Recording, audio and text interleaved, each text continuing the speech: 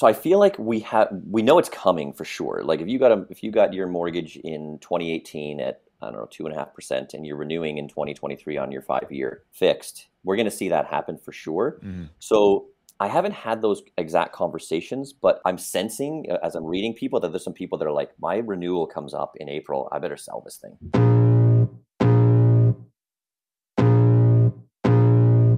Welcome to the Tom Story Show with Steve Kerish and Tom Story, where we discuss everything real estate or whatever else is on our minds.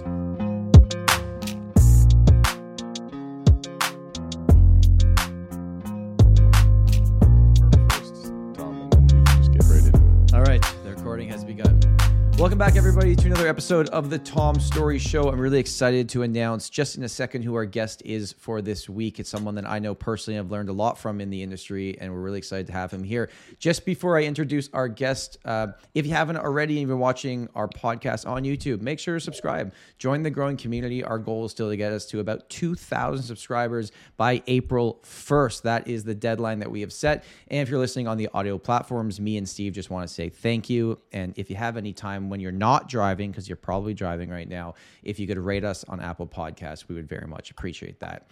As we go into today's guest, Chris Keleher is with us. Chris Keleher runs one of the most successful teams in all of Canada for Royal LePage. He works primarily out of the Collingwood and surrounding areas markets, and got into real estate, I'd say maybe a little bit later in life than me and Steve, and I want to talk about that journey. Chris, welcome to the show.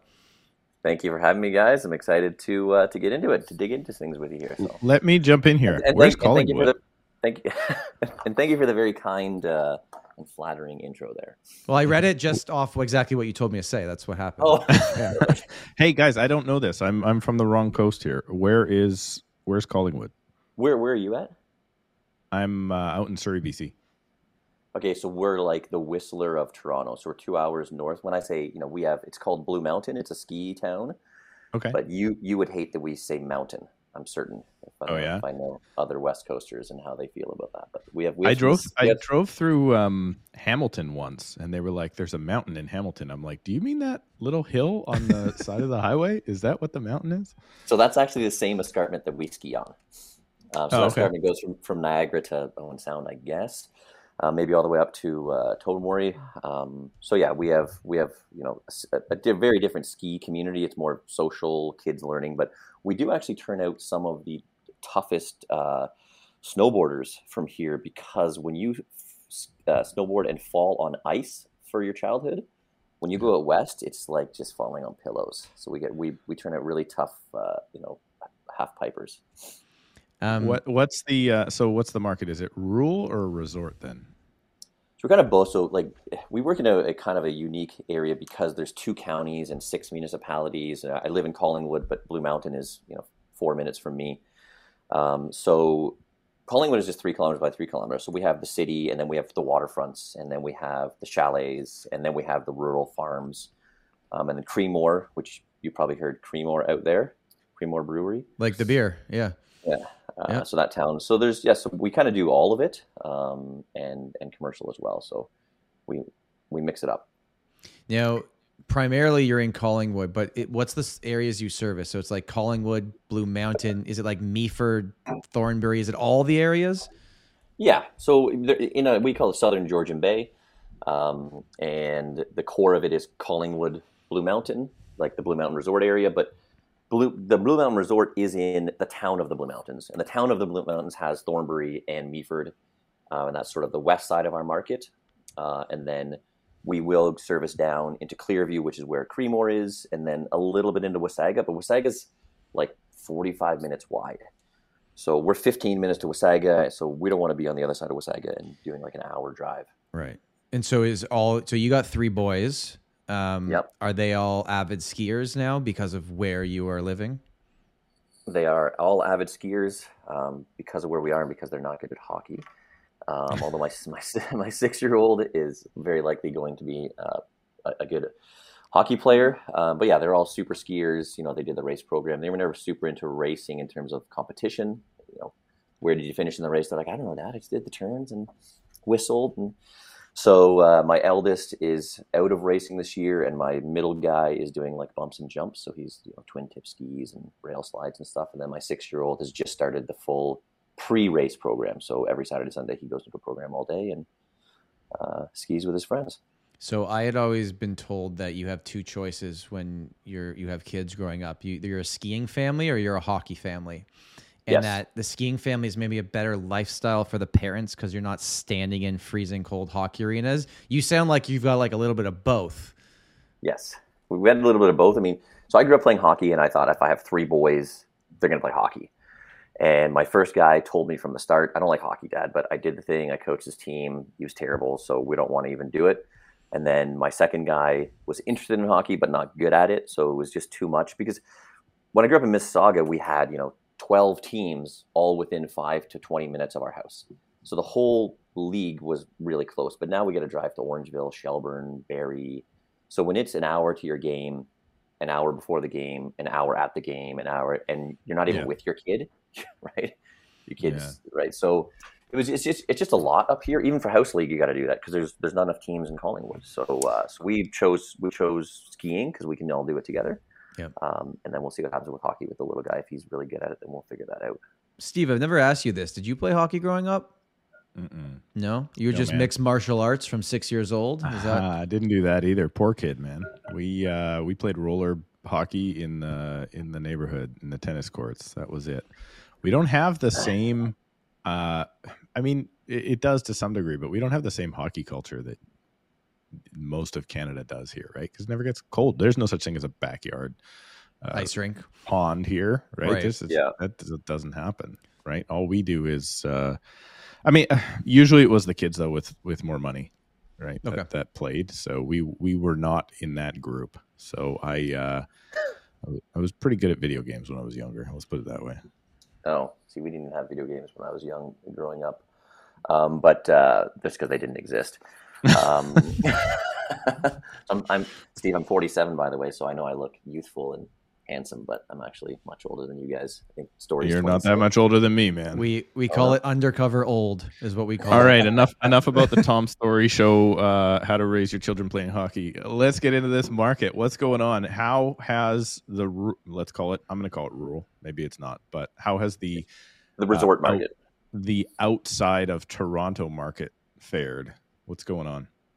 Well, we're kind of unique. We're not just sort of the outskirts of Toronto. We're so far north. It's vacation homes and stuff like that, and it's people living the lifestyle, the West Coast lifestyle. We're kind of filled with anyone that went out west for school or something like that. When they come back to Ontario, they need to live in Collingwood because it has that West Coast feel.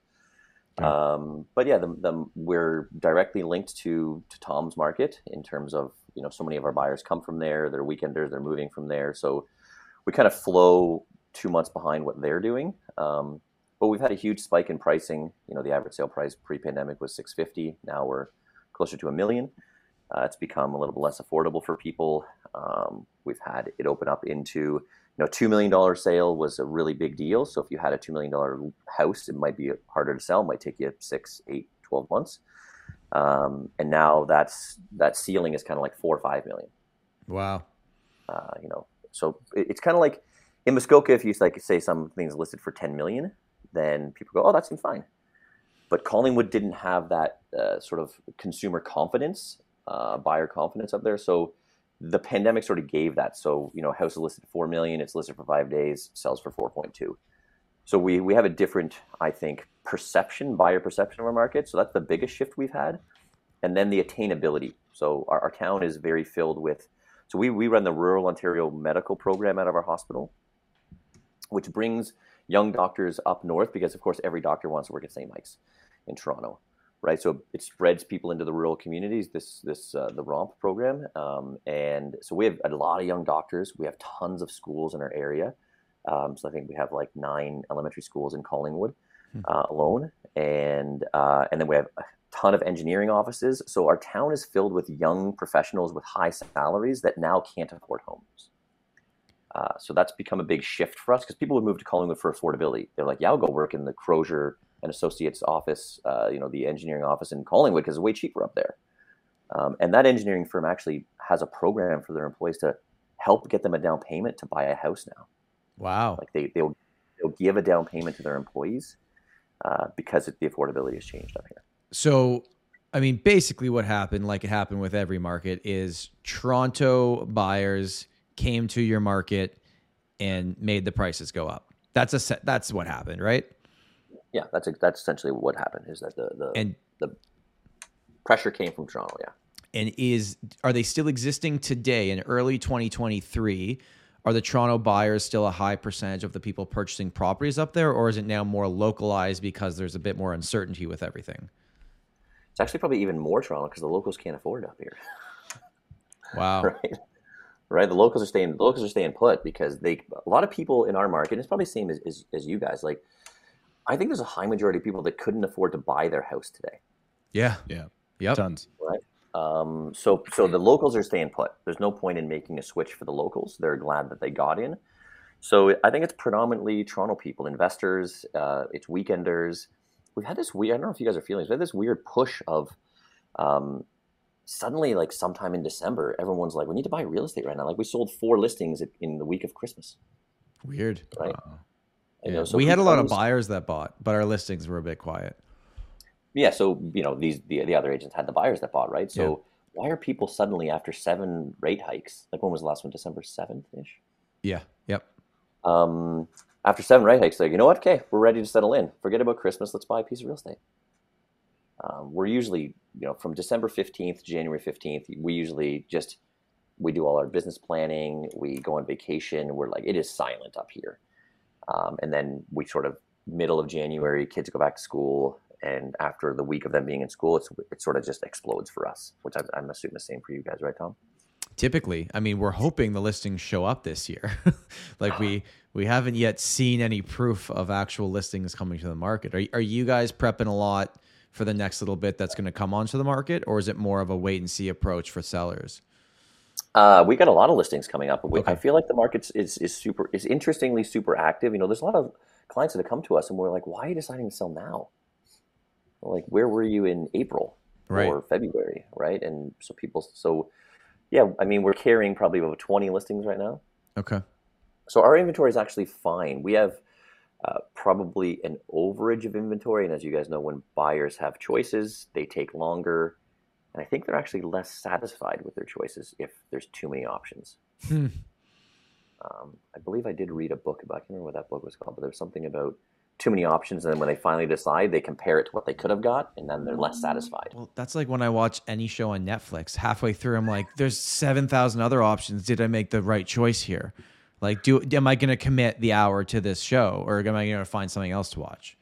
Yeah, or will I just spend an hour looking at all the previews and not watching anything, and deciding I'll commit to one of these shows one day, but not today. Basically. So right now, so Collingwood across the board, like if I want to buy a detached house in Collingwood, what's the average sale price today? Those numbers just got put out. I would say 900. Okay. And do semis exist up there? Yep, semis and towns, but it's not enough to create. We do have the data for that. If I'm being honest, I don't pay much attention to it because when you're in it, you realize it's all blended together. So even as much as when people say, what's the average sale price? And we say it's, $1,050,000. We know that includes the town of the Blue Mountains, which has a lot of $1 million chalets, multi-million-dollar chalets. So it skews it, right? So we know it might be 1.4 in the town of Blue Mountains for 2022, and then 950 in Collingwood, and we're basically the same town, right? So it's pulling from other areas, so it's hard to really like a full estimate of it. So one thing that is new this year in where I work in the city of Toronto is we have a new vacant home tax. Now, what I think is interesting is that in Steve's market, this has existed for 3 years, Steve? 3-4 years? Oh, geez, man. I can't even remember. I think it was, 28. But maybe 2017. Here's where I'm trying to draw the comparison. I believe, Steve, that your vacant home tax in BC does not impact homes in Whistler. Is that true? No. Yeah, so we have two. We have the City of Vancouver vacant home tax, and then we have the British Columbia speculation tax. So in Vancouver, you actually get taxed double if it's vacant. But for many, many years, most of the resort areas don't get that tax because they don't want to stick a $50,000 tax on some millionaire who owns a $18 million property in Whistler. So here's my question to Chris. Now you work in a market that's not too dissimilar from where the purchasers are coming from what Whistler is. You think if a tax ever came into that area, that would do you think there's a lot of vacant property sitting in your market is basically my question. Like vacant during the week or vacant overall? Because they come every weekend, right? Less So than I don't know. 6 months of the year? Because that's the definition in terms of Toronto right now. If it's less than 6 months, it's considered vacant. Oh, I mean, there's lots of homes I don't think. So you're talking, 160 days a year, 180 days a year. Yeah. So, Yeah. Right. So if it's 180 days a year, I don't think there's. I mean, we have a lot of sellers that they look at their balance sheet and they're like, oh wow, it costs $1,000 a night to have this chalet because we only use it for so many nights, right? Okay.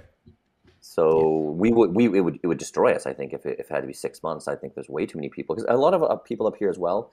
They have the chalet for the winter and then they have a cottage for the summer in a different area, right? So they don't even come in the summer. So I would say there's lots of places that are vacant from when the snow melts to when it snows again. Interesting.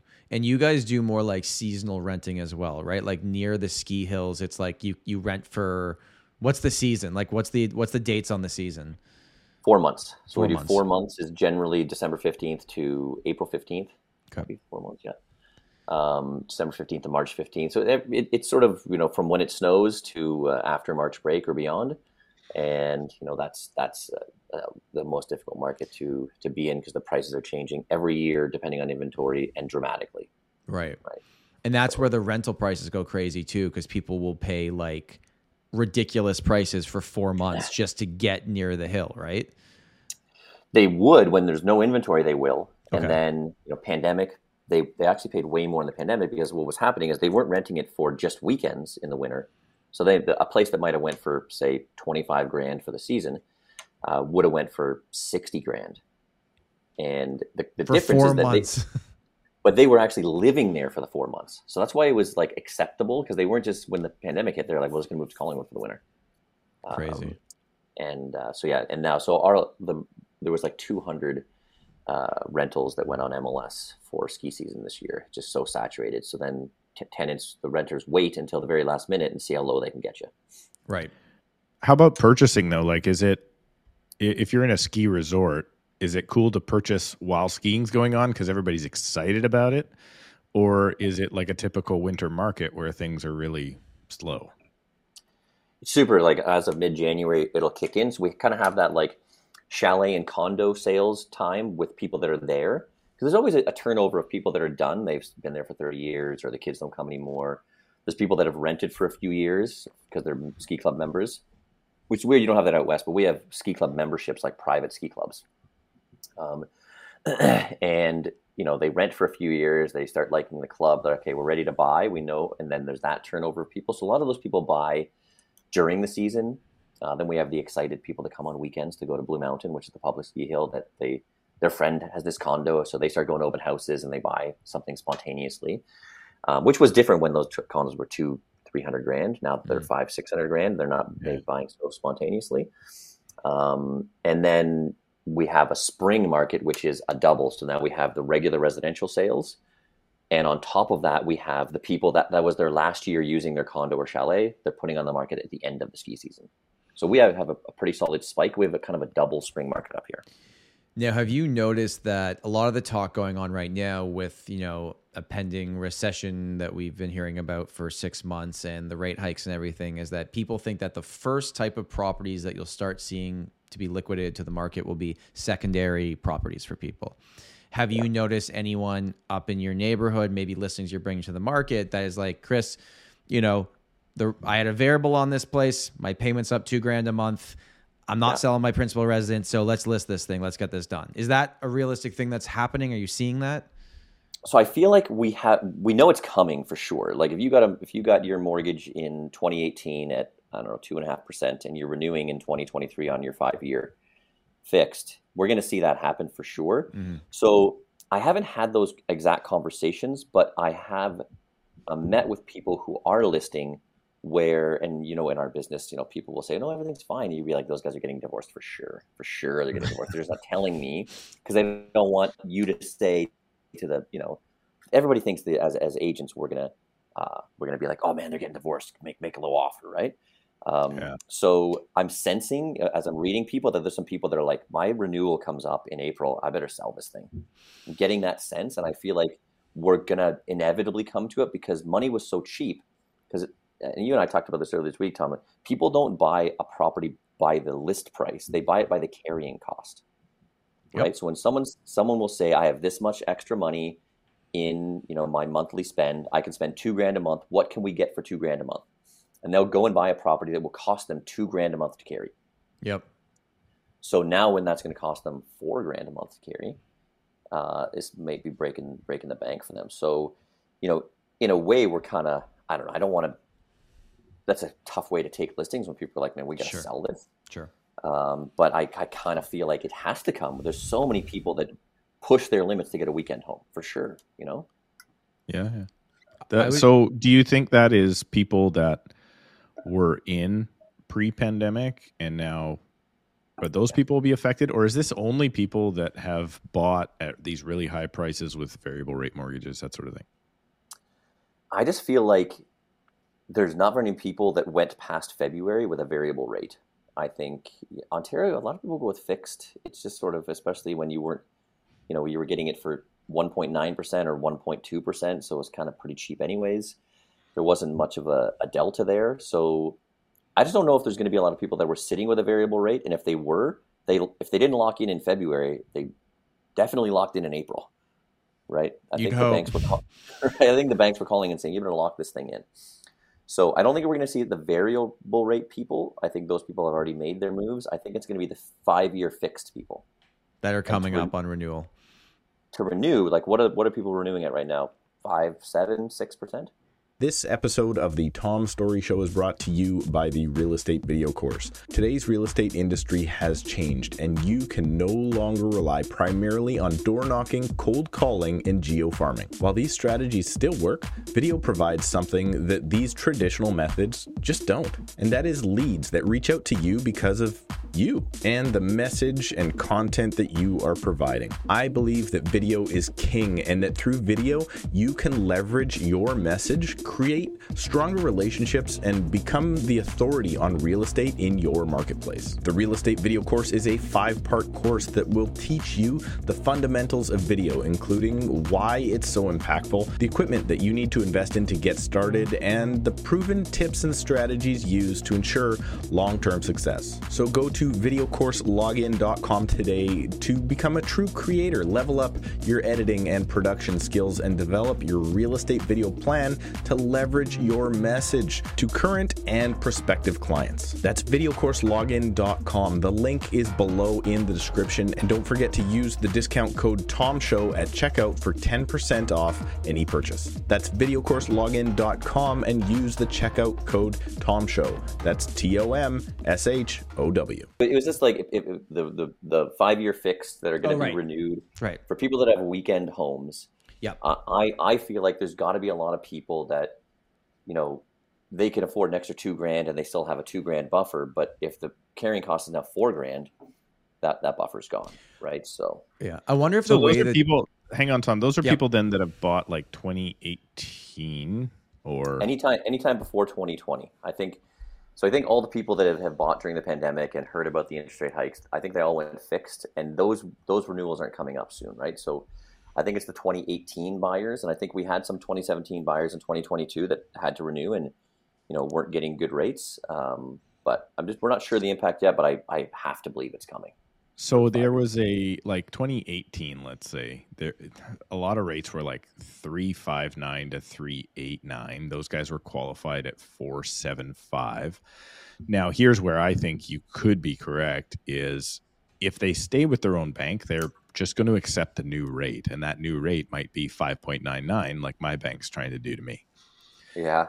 However, if I can qualify at, let's call it, I don't know, 7 or 8% for my loan, of which may be difficult, I can still, in some banks, like some banks right now are offering 4.79.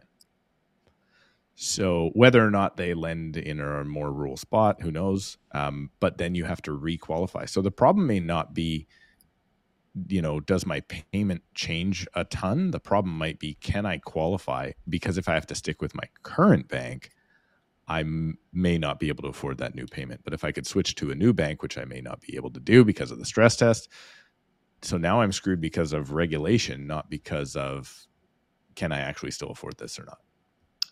It's interesting, actually, because I thought the rates were around 2.9 in 2018. They were up to 4. So I know this because one of my brothers moved, and I also redid my mortgage in 2018, and I was at 3.59 at that point. Yep. My brother was tied into a particular mortgage it was one of those discount ones that tied you to it, and you couldn't necessarily get out of it. And I think he ended up at 3.89. So it was it was above 3.5. Really? For not a, that could mitigate things then if that's the case, right? It could be. It could very well do that. And then they came, a lot of people don't remember that rates were going up. Like 2018-19 wasn't necessarily a great year in a lot of places because the Fed in the States started to increase rates. And they were only dropped again because of March 2020. Do you remember what the overnight rate was before the pandemic? Was it 1.5? 2.25. 2.25. Was it? Okay. We'll have to look back at that. Don't quote me on that. Okay. YouTube commenters in the comments. Someone tell will me let how us wrong know. I am. Yeah, someone will let us know. Because the domino effect I'm thinking is like I have my own personal experience of this. So I bought a secondary recreational property in the pandemic. I don't live there full time. I go there on weekends. I rent it to my friends that want. I don't charge a lot of them. They just go stay there, right? But I took a fixed variable rate, which I hit my trigger rate, and my payments are now up on that specific property about $700 a month. And because of that, I've started to think, okay, fine, maybe I'll rent it legitimately a bit more here just to cover that difference so it's back to my initial payment. So what I actually think might happen here, Chris, in your market is the people that were in my position, maybe at higher price points as well, are going like, all right, we can still cover this, but we don't like this extra cost now that we didn't think was going to be there when we bought it. Okay, fine, we'll at least rent it out now for the season or something, or to cover our difference here. And I feel like that's the first domino before it gets to the, okay, fine, sell it because we just can't afford it anymore. Yeah, or it could be, because most people, they don't want to rent it during the season that they bought it for, right? True. Yeah. So I think there could be an aspect to that is, they don't have to sell because they say it's bleeding them dry, but they're like, yeah, we don't like this payment anymore. So that would be a way better way to sell real estate to people. Like, I kind of changed my mind on this carrying cost, but it's good, right? Because we're going to be 30 to 60 days to sell properties for sure. It could be up to 90 days we're probably like 45 days average days on market right now. Interesting. Does that open up to then Airbnb? Is Airbnb a thing where you are? So it's because we have 6 municipalities, you got to think about where I trade. And this is so you can drive this area in 30-minute radius of where I live. In a 30-minute radius, there's 6 municipalities and 2 counties. So there's 2 county governments and 6 municipal governments, 6 mayors. And all of them have different Airbnb rules. Oh. So fun. So so Collingwood has their rules on, you can only do it if you live in the house. You can rent a unit in your house or a room in your house. The town of Blue Mountains, they have licensable areas. So they have it all. They have a map that shows where your short-term accommodation, they call it STA, where it can be. And when you can get a license, you have to get a license to Airbnb it. Then when you go out to Wasaga Beach doesn't allow it. Clearview doesn't allow it. And then when you go to Meaford, there's the Glory. They've never had a problem with Airbnb, so they have no rules at all. The problem is that our town switched from a resort town to many people living here full time. So you would have a lot of people moved up to their chalet, changed their life. But when things got more and more remote, people didn't have to be in the city, right? Or they started kind of reverse cottaging. I don't know if you see this in Whistler. People started going to the city Tuesday morning, coming back like Thursday night or Wednesday night. So they get 2 full days in the city, pack all their meetings in, and then they spend 5 days up north instead of 2 days up north and 5 days in the city. I like that lifestyle. That sounds good to me. That's Tom's Story's schedule. That's not true. But that's the reverse cottaging thing that happened, and I think when more and more people started living here, what they started seeing is, well, I can't have like a stag party next door every day. You can't rent your chalet out on the weekend, Yeah. right? So they started saying you can only have it because it's a resort town, right? So if you're going to buy up here, you got to understand it's a resort town. People come here to have fun. They don't come here to be quiet and bird watch. So there are parties, there are huge groups, driveways full of cars, like that's what it is. So they just tried to segment it. So Airbnb is possible here, and in Meaford, they've just never had such an influx of Airbnb that they needed to make rules around it. It's not a problem until it is a problem, and then you make rules about it, right? That's too bad because I know Steve's really into bird watching, so I guess we'll have to skip Collingwood next time he's in Ontario. That was what David Foote, he did Boom Bust Echo. He predicted that that's where we would be right now. We would be a bird watching community. A bird watching community. Interesting. Wow. Chris, I want to rewind here a little bit. Okay. You have lived many places, right? Started in Mississauga. You taught overseas. I want to get into that for a little bit because, first of all, what was life like before you were selling real estate? Where were you living? I think people will be very interested in that. And then when you came to Collingwood, you came in not knowing anybody. It's not like you moved there because of family or anything like that. You came in not knowing anybody and built up a really big business really fast. So maybe start, what was prior life like before kids in real estate, and then the last however many years where you've built this thing up? Before kids in real estate, I lived overseas for 7 years. I lived in Korea for 3 years, and during that time, my now wife lived in Mexico. And then we kind of, we're high school friends, and we kind of changed our relationship and moved to the next level when I was in Korea. And because of that, my wife was a licensed teacher at the time, her master's in education. At that time, I was just teaching English in Korea. She got a job at one of the best schools in the world in Tokyo, because it was the closest she could get to be at a good school. So then I eventually moved there, got my master's in education, and I got a job at an international school. She was at the American school in Japan, which is world renowned. And then I worked at Tokyo International School. So we were both grade 3 teachers, and we had our first son in Japan. And that was I kind of was always craving more. I mean, when you're a teacher, it's Groundhog Day. Grade 2s come in, grade 4s leave at the end of the year. You have a great summer, you come back, and you're like, man, I have grade 2s again. I have to teach them times tables. I got to start again. Every year was just like, man, I'm doing the exact same thing. I don't know how many years I can do this without like. Right. So I kind of thought we would own a private school, and because I just said to my wife, like, I can't classroom teach my whole life. I've been in the classroom for 10 years.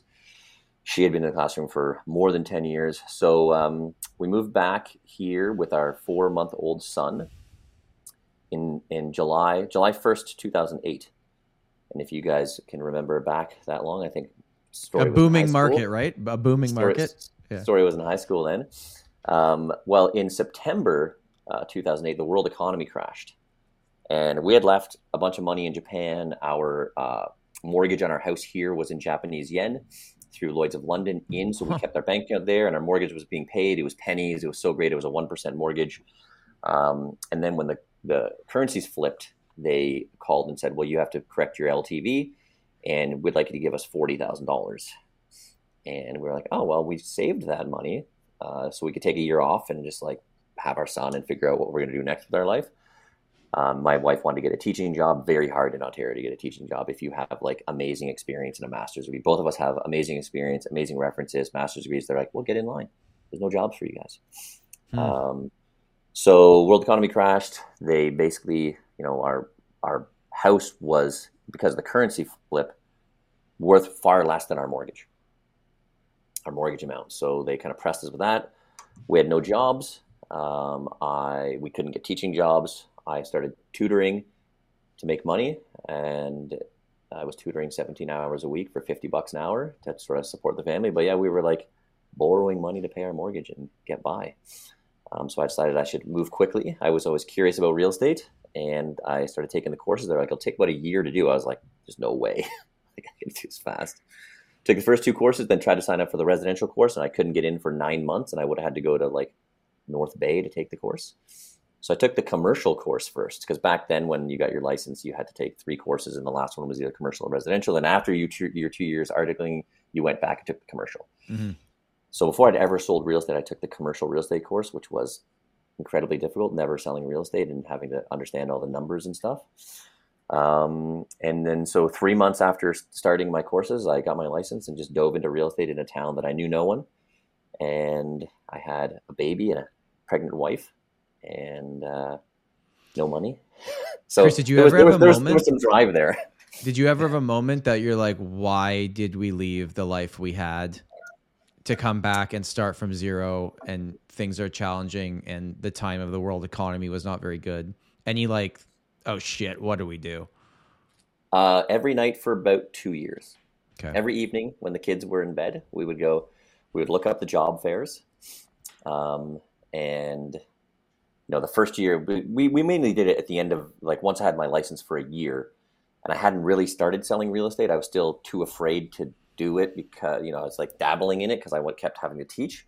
Mm-hmm. So it took me a year before so 2010, I started selling real estate, but it was around then when I was like, we could just go to the job fair in March, and in September of 2010, we could be each making $100,000 a year internationally. Like we made, such great money at teaching overseas, not compared to real estate, but, it was only 7% income tax. And after all of our expenses and traveling, everything we did, we put away $10,000 a month. So as teachers, to save $120,000 a year is just not real. You could have 2 teacher salaries, and after all their taxes, the combined amount is $120,000 a year, right? Of after tax dollars, right? We thought about it. Yeah, we were like, yeah, we should just go to this job fair. Then it gets exciting, right? Because you're like, where would we go next? All of our friends were like in Dubai and living in Spain and Barcelona and working at these amazing schools. And when you live international, when you're an international teacher, you have so much vacation. We were always like on a plane. We're in Australia. We're in India. We're in China. We're walking there. Like we have 4-day weekend. We're like, let's go to Great Wall of China. So it was that you can romance that life. So right. There was a lot, and I think it was my wife's choice. We would have gone, but she always wanted to stay home with the kids. And the opportunity was, if I could build this business, then she could stay home. So we kind of just buckled down. And in 2010, we got traction, and I did like 11 ends in my first year of real estate, and I made like $120,000 or something. Gross. Remember yeah. Oh. I was at, I think, 131,000 gross, something like that. So, and I remember I was at Century 21, and everyone was excited about, what award, and I had won this Emerald Award. Sounds fancy. My good buddy that he was one award level lower than me. He's like, how did you make so much money? I was like, I don't even know how much money I made. What do these awards mean? Because we were so behind and so broke. And you know how I've done my business story. I'm heavy marketing, so I was pouring money into like the business I want to be versus the business that I am. Lots of people will be like, I won't spend the money until I make the money. I was like, I'm going to spend the money and get there. So when you made 131, what did you spend, like $70,000 that year? Like, did you make any money at the end of it? Oh, we were deeply in debt after that year. Interesting. Yeah, so I was still like, lines of credit and credit cards. Like I remember I had to buy a MacBook that year, and I went to this Georgian Audio, and they gave me like a Desjardins Visa. And that, like, if you sign up for this card, then you can make payments every month, $50 a month, to buy this $2,000 MacBook. But I needed it. Like I needed to run my business, and the MacBook I brought from teaching wasn't working. So in my first year of real estate, I basically put a MacBook. I bought a MacBook on a payment plan because we had no money. My first year of real estate. Sorry. Going through that experience and now thinking to the success that you found in the last basically decade of the growth of your business, having that experience, you think that was a good experience to have, looking back and going like, okay, I know what it's like to struggle and to flip my life upside down and move somewhere new, where that no matter how bad the news headlines get, or we're told the market is, like, I've beaten worse than this. Like, here's just another little opportunity I'm going to deal with. Yeah, it took me a while to have that perspective. I had to talk to a lot of sort of more veteran agents, and there was a couple agents in my office that had got their license in like 2002, and they remembered, I don't know if your office do this, they do this thing called duty time. You sit in the office for like 4 hours on a Saturday. I always think of DOOTY instead of DUTY, doing Yeah, duty my time. my mind went there too. Yeah. Yeah. I was like, well, that's after my coffee in the morning when I do duty time. So we did, and they would say like, yeah, we would sit in the office. People would walk by the office. They'd tap on the window. We were at I was at Century 20 when I first got Roller Page downtown. They'd walk in. They'd ask you to go show them a house, and they would buy the house that day. Crazy. So yeah, different world, these agents struggled for the first 5 years of my business. There was all these agents that were like, it's been so easy. Walk-ins. Also, like, internet wasn't huge then in terms of like the MLS system and websites. Like, I was the only guy to have like a website and do videos when I started real estate up here. So I kind of felt like, poor me. I got to work so hard. Like, I did. My first 5 years was 12-month listings. So I would say 50% of the offers never came together because we didn't get together like on price. Like, it was like that last gap is 10 grand. They're like, why don't you throw in your commission? I'm like, well, my commission is only 7 grand, buddy. I can't throw it in. Yeah. I'm going to make the deal come together because my average sale price when I started was like 350 up here, maybe 300.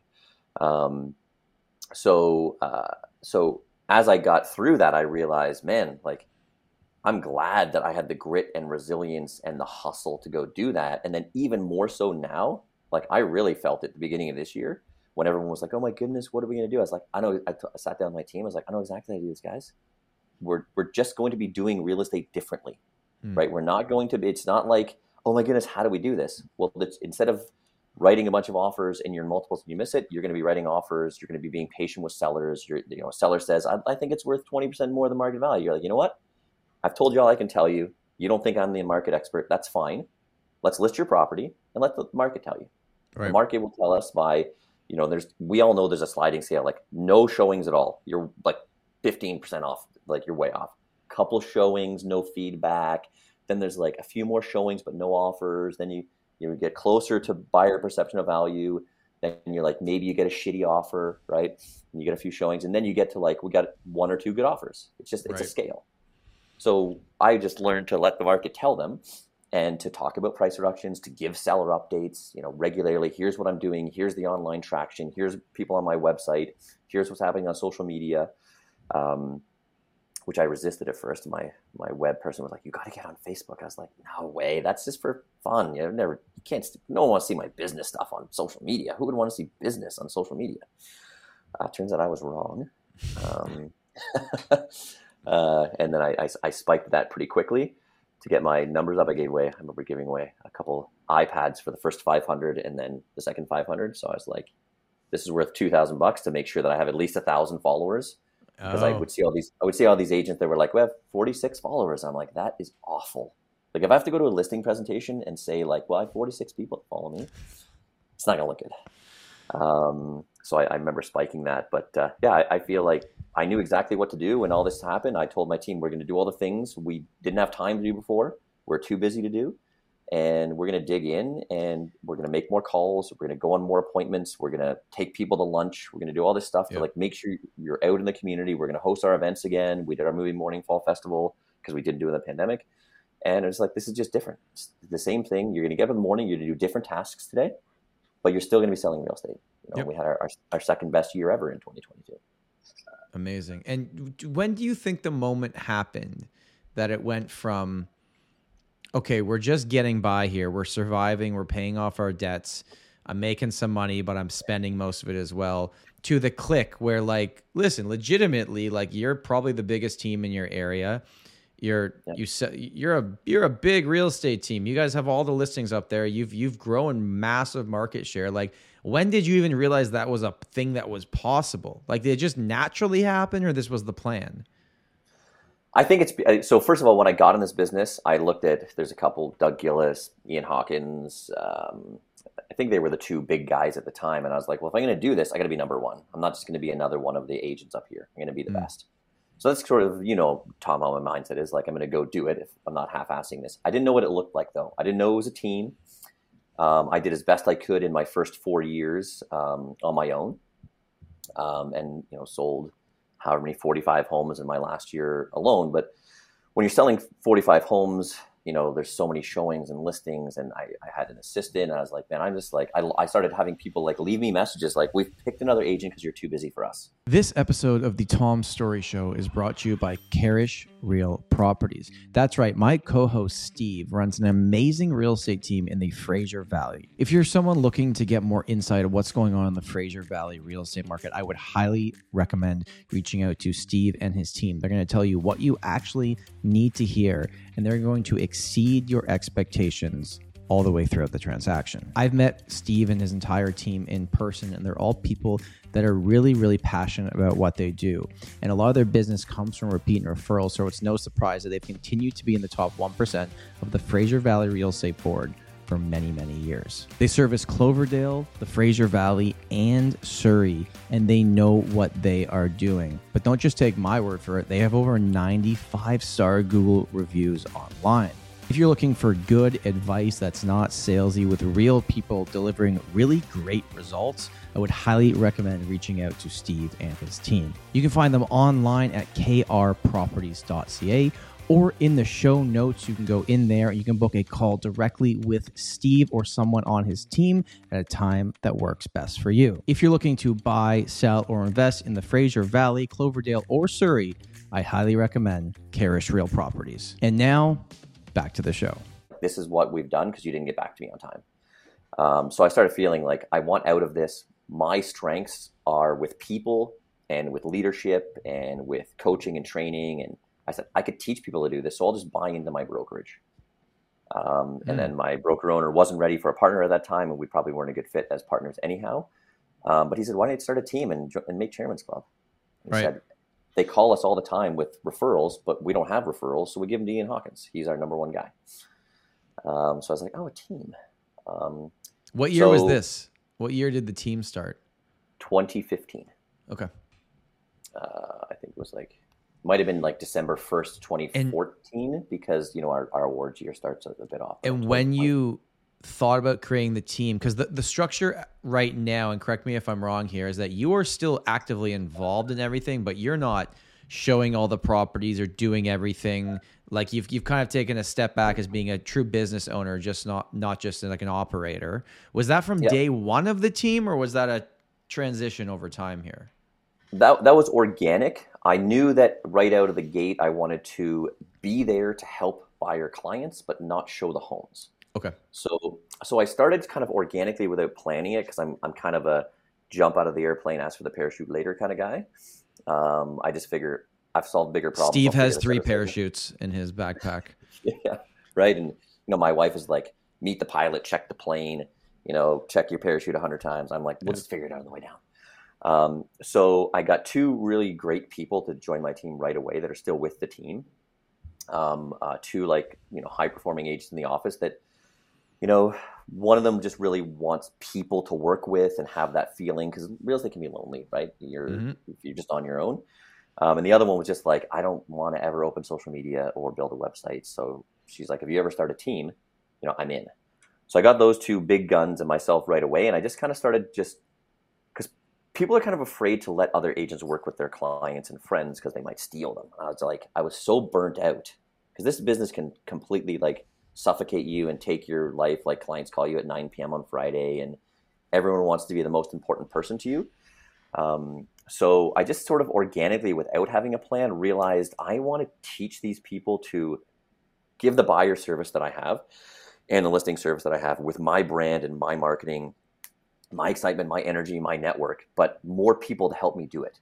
And I just had this, innate feeling of like, I can scale this out and because what was happening is people were upset they weren't getting the level of service from me that they expected.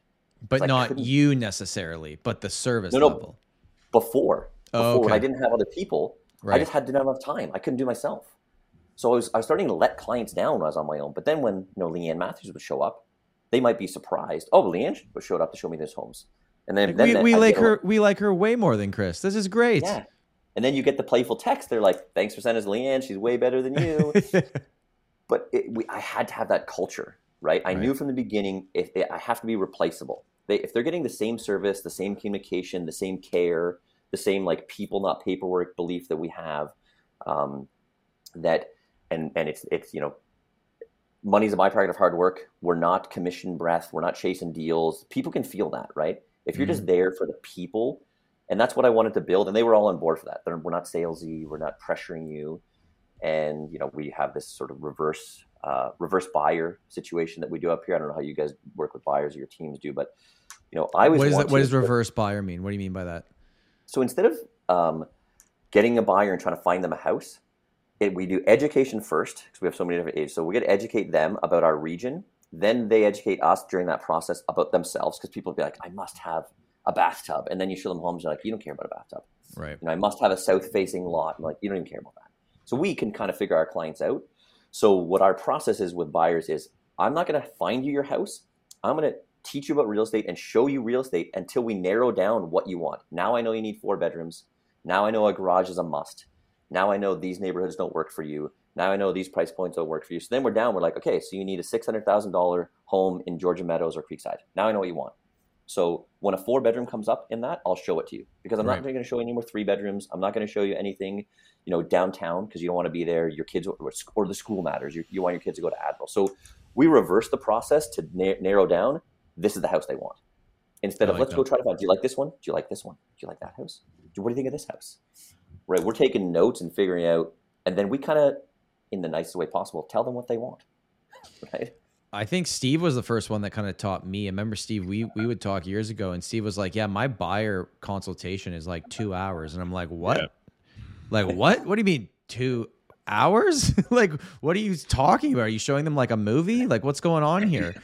But he was like, I don't know, Steve, you can talk better about this than me. Like, you were the first one that really got me to drill in on like that initial consultation. We're going to go over all education. We ain't seeing no houses, and you're going to learn everything. So you're still doing that, Steve?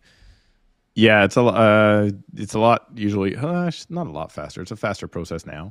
But I remember the first time I was on stage at a Richard Robbins thing, and he asked me about that. So tell me about your presentation and how long. One of the questions was, how long does it take? And as soon as I said 2 hours, the whole audience just shut down. They were like, I'm not doing 2 hours. Like, get out of here. But I was like, listen, as soon as you do a 2-hour buyer consult with someone, first of all, you've taken the time to build the rapport, which is massive in our business, right? The client has to trust you and know that they're not just getting, jammed into a property. Yeah. The second part to that is, every question you ask before you go see a property is a better use of your time and your client's time. So if you're not asking about, for instance, how many cars do you have? How many parking do you have? Do you want to park them inside? Do you want to park them outside? Like, until you have those questions answered by a client, and then, like you had mentioned, then actually take them out and find out that everything they told you is wrong. But once you do that, now you have a starting point. And where a lot of agents lose their, I was going to say shirt, but probably mind, is this is the 15th home I've shown you.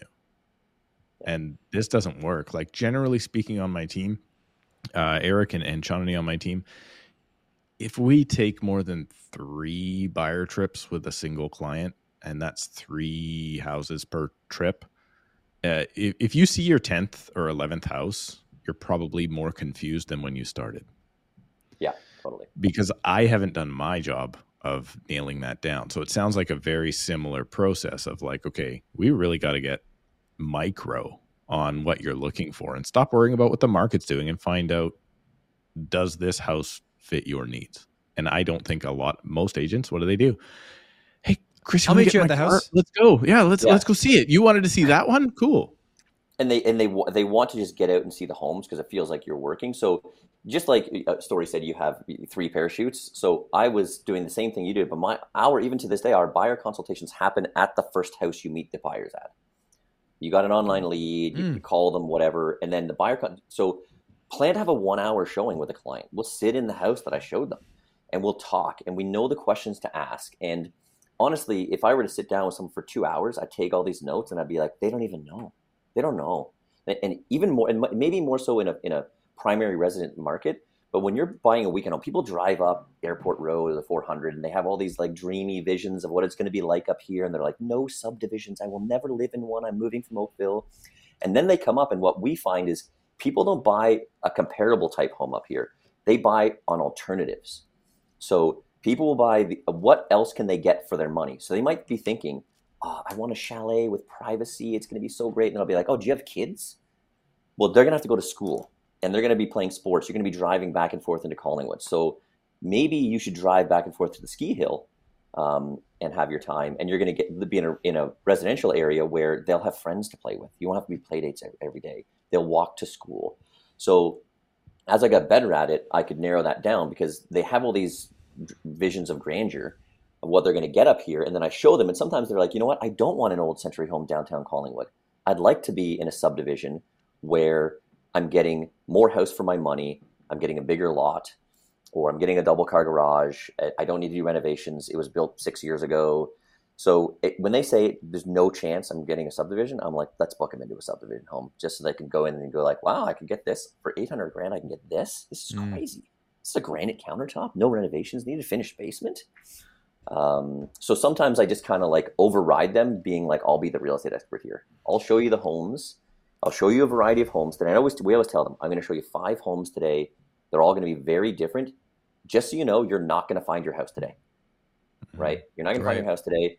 We're looking at homes. We're learning about you. That's my buyer consultation. And that's the sort of process we do with the team. And there's also a little bit what I realize kind of disarms them because they're worried like there's a salesy real estate guy. And then we're like, you're not finding a house today. They're like, what? Right. They're going to try to sell us real estate. You're not in a rush, are you? That will disarm anybody. It's like, what? No, of course we're not in a rush. It's like, yeah, I didn't think so. Yeah, I was like, it's a good thing you guys aren't in a rush, and this isn't a desperate thing for you. And they're like, oh, he knows. Like, yeah. This is all they want to hear is that, right? So, that's the whole reverse buyer thing. And just to dial back, you had asked Tom, like, when did I realize that I was successful and profitable? First of all, I'm terrible with money, so that's an issue for me. I always think it's endless, so I'll just keep spending it. I'm not very cautious. But a couple things. So first of all, I started making a ton of money, but I wasn't enjoying my life, so I hated that. I'm like, yeah, look how much money I have. That's great.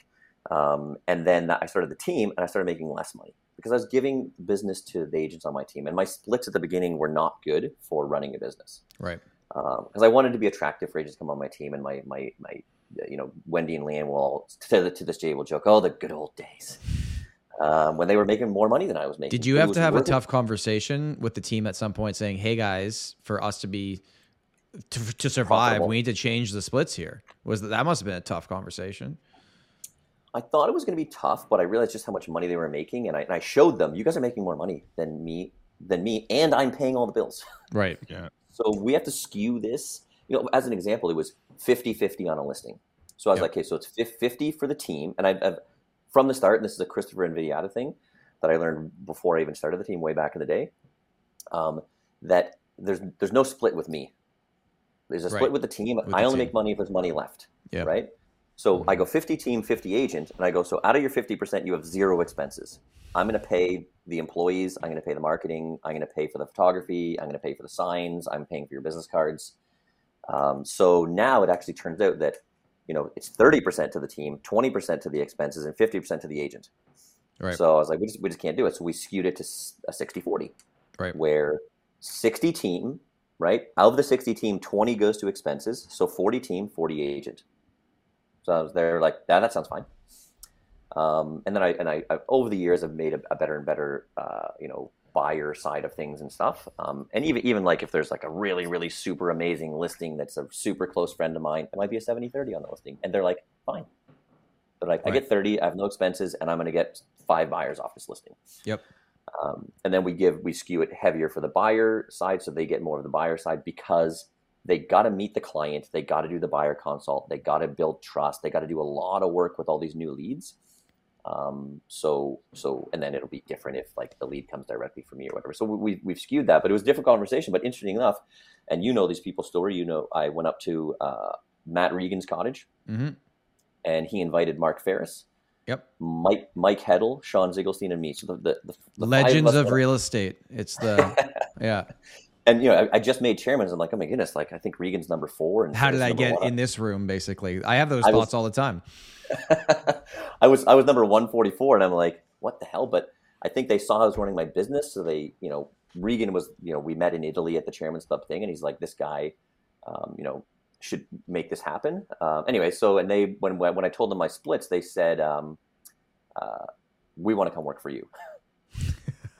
You would make way more money if we work for you. So that I think that was pretty cool, and that made me realize, shit, I need to fix these splits. What's the how many team members now? So there's a few administrators, and how many team members are there? How, like salespeople? We have 5 agents and myself, and then we have 6 admins. So it's like 6 agents, 6 admin, and then we have Wendy, who has been with us from the beginning, she had to give up her real estate license because of tax purposes, because her husband has a job in the States, but she wanted to remain a part of the team. So she's kind of like a coach. Right. So the agents can call Wendy when they have a tough deal, or they're working through, Schedule A and what clauses to put in, or a tough client. If I'm not available, they can call Wendy, because Wendy's an absolute gem. We have a picture of her on our wall, her head photoshopped onto Uma Thurman from Kill Bill, the yellow suit. Yeah.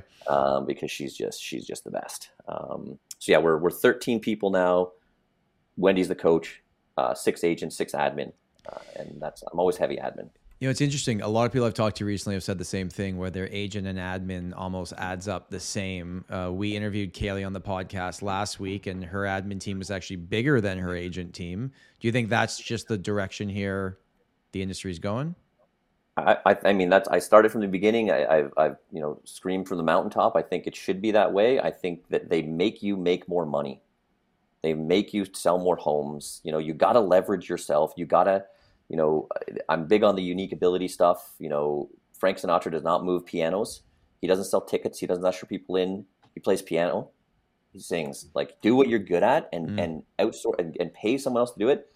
And people are always worried, well, I don't want to pay a salary 40, 50, 60 grand. I'm like, you don't have to pay 60 grand today. You have to be 2 weeks and see how this goes. And in the first 2 weeks, you have someone doing this for you. You'll be like, oh my gosh, I can't believe. And agents are doing their own social media, their own paperwork, their own, staging, their own photography, editing their own videos. And just like, you should be going and doing what you're best at. Figure out what you're best at and go do that, right? But they're afraid because it's going to cost them, because you got to pay first, right? Yep. But once you leverage that and you realize, oh my goodness, I just bought back 30 hours a week to do the amazing things that have built this business, it's worth it, right? So you got to look at profitability, right? Now, I got a real burning question for you. Now, we've already discussed that you are undercover old, right? Because you look young. You got a cool haircut. You wear cool T-shirts. You drive a Jeep. You got a sleeve tattoo. You're a cool dad, other than your wallet, your phone wallet. If anyone's watching on YouTube, can you show them? My prayer book? What is going on here? That is like an iPad in your pocket. Just the biggest thing I've ever seen. Even me and Steve have the small wallets. Every time I see Chris, I make fun of him about this. It's just ultimate dad mode. You take it out, you get your glasses on, and you just... Listen, you got to fucking lean into it at some point. At some point, you're like, I'm not a kid anymore. I'm leaning into this. That's the ultimate like dad mode. And when one of my friends found out that we were having a kid, he sent me a really clean white pair of New Balances, and I just have them in my closet. I haven't worn them yet, but before this, I had my phone on a clip on my belt. That's even worse. Oh my God. Oh, thanks, brother. We got a few more minutes here, Chris. Thanks again for being here. This has been a lot of fun. Steve, you got any burning questions to wrap up with Chris? No, I really appreciate this. It was nice meeting you on here for sure. And yeah, I got nothing. I've just been listening. I've been enjoying this quite a bit.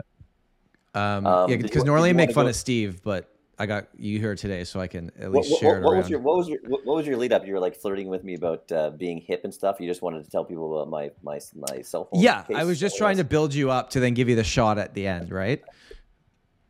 Did you want to go into any more about sort of the team and the why I built it the way that I built it in a little bit of a different way? Yeah, sure. I think we got at least another. Steve, you got 5 more minutes at least. I got 5, and then I got a hard out because I have to learn about the buyer rescission period in BC. I've got a webinar to attend. Crazy. Fun. So yeah, let's talk through the last few minutes here on team structure. What do people need to know if they're trying to build something? Well, I think first thing that I realized is that you're not going to try to build what someone else built. Okay. You have to build what's going to work for you. Like if you love showing homes, go show homes. If you love the listing presentation, keep doing it. everyone's trying to figure out what someone else did and do that. And I kind of organically figured out, and I think really lucky having Leanne Matthews on my team because she really values her time and I was suffocated for time. So the first thing we did when we made our team agreements is we put in that it's time first. You must plan a vacation. You must have something to look forward to. Because as a teacher, there was always, you never went more than like 8 or 12 weeks before having another vacation and going away, right? So I suddenly had nothing to look forward to. And when you're so busy, you're like, oh, when I have a break, I'll go on vacation. But then you never get a break. Mm-hmm. And usually you do your best work the week before you go on vacation, which is so good for your business. So it's always great to have a vacation. Everyone's like, I'm so busy when I'm on vacation. We're like, that's because you did your entire task list before you left. And I always tell my team every day should be the day before you leave for vacation. That's your most that's the mindset to be in. Yeah. Right. Let's try to stay in that mindset. So Leanne really valued time. So we put in right in the agreements, like how many open houses you're going to do, how many weekends you want to work, how many weekends you want off, how many weeks you want off, how much money you want to make. And then I just built a system to value their time and be interchangeable. That's why I want everyone to be able to do everyone else's job and be there, because you got to be able to take 2 weeks off and not sweat it. Your sellers are going to be taken care of. Your buyers are going to be taken care of. We're not worried about the splits between the team or who makes what, because money's a byproduct of hard work. We're all going to make our goals. So it was helpful to me to put time first in building it. And then just, I think innately culture was important to me. Like I would say to them, like, I don't want any conversations like whispers, like talk to me. There's going to be problems. We got to talk. We got to make sure it's fun. I want everyone excited to come to the office and not, dreading it. Talk to me about splits if you want to. Just let's put it all in on the table. So it was that like open culture of it better be fun to come here. Otherwise I'm going to be stressed because I feel responsible for all of your feelings, right? And your money and stuff like that. So that's why it was easy for me to give the clients away without feeling like they're going to steal my clients or what happens if they know my database. I was just open from the very beginning, which then built trust, which then the core started, coming together on that. And that's just how my team evolved. So I think if I could go back, I would have loved to have planned this going in. I think everyone should figure out, what do you want? Like, where do you see yourself working in the business? Like, what's going to be your day-to-day that would make you happy? Yeah. But also I think another thing I would do, man, is I would track everything. My database is not up to speed. There's missing information, spreadsheets are missing things. I would track every penny, every client, every gift I gave, and my stuff's a mess on that. But that's sort of why I went to me as the leader and coach and guide, marketing expert, all the relationships with the clients and stuff, but not having to be hands-on for everything. I just knew I wanted that because I know what I love doing. Yeah. And that's why we have these big events and, we do all the social stuff and we're in the community and we have the community partners. We bring businesses together that promote each other and do events together and stuff like that. So to have like 750 people in my fall festival and like all that stuff was given from community members to give the beer, the food.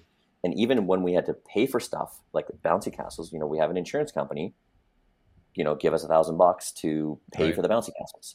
We have someone pay for the band. We have someone pay for the DJ because they get to have their brand above it. Like, someone that's in financial management or has other things. So yeah, you've done a really good job with those B2B partnerships in your community. I never wanted to be like, because I felt, you guys must get this. Hey, can you give me $2,000 for this event? We'll put your name on a poster. And I'm like, but can I add value to your event? Can I do something for you? Can I be there with a tent? Can I bring something? Can I bring like a photo booth and everyone takes pictures? Can I do something? I wanted to create partnerships.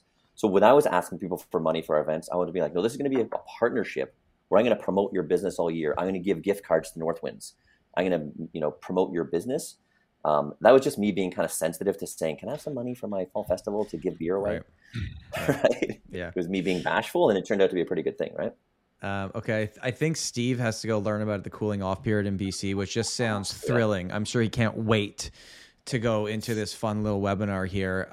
Chris, thank you for being here. This is one of those episodes where I know I'm going to want to listen back before we release it, because when I'm here, I'm listening obviously, but I'm thinking about the next question as well. You said a lot and I want to kind of see exactly. So thank you for being here. This was great. You've been an awesome guest. For anyone listening or watching that wants to find out more about you and your team, where's the best place for them to go? I think keleherco.ca is our website, and Instagram, Keleher Real Estate. My personal Instagram is Keleher Official. Those are probably the best ways to find us. Check us out online and maybe even drop a little Google review. And if they come to your movie events, you will dress up as Buzz Lightyear again?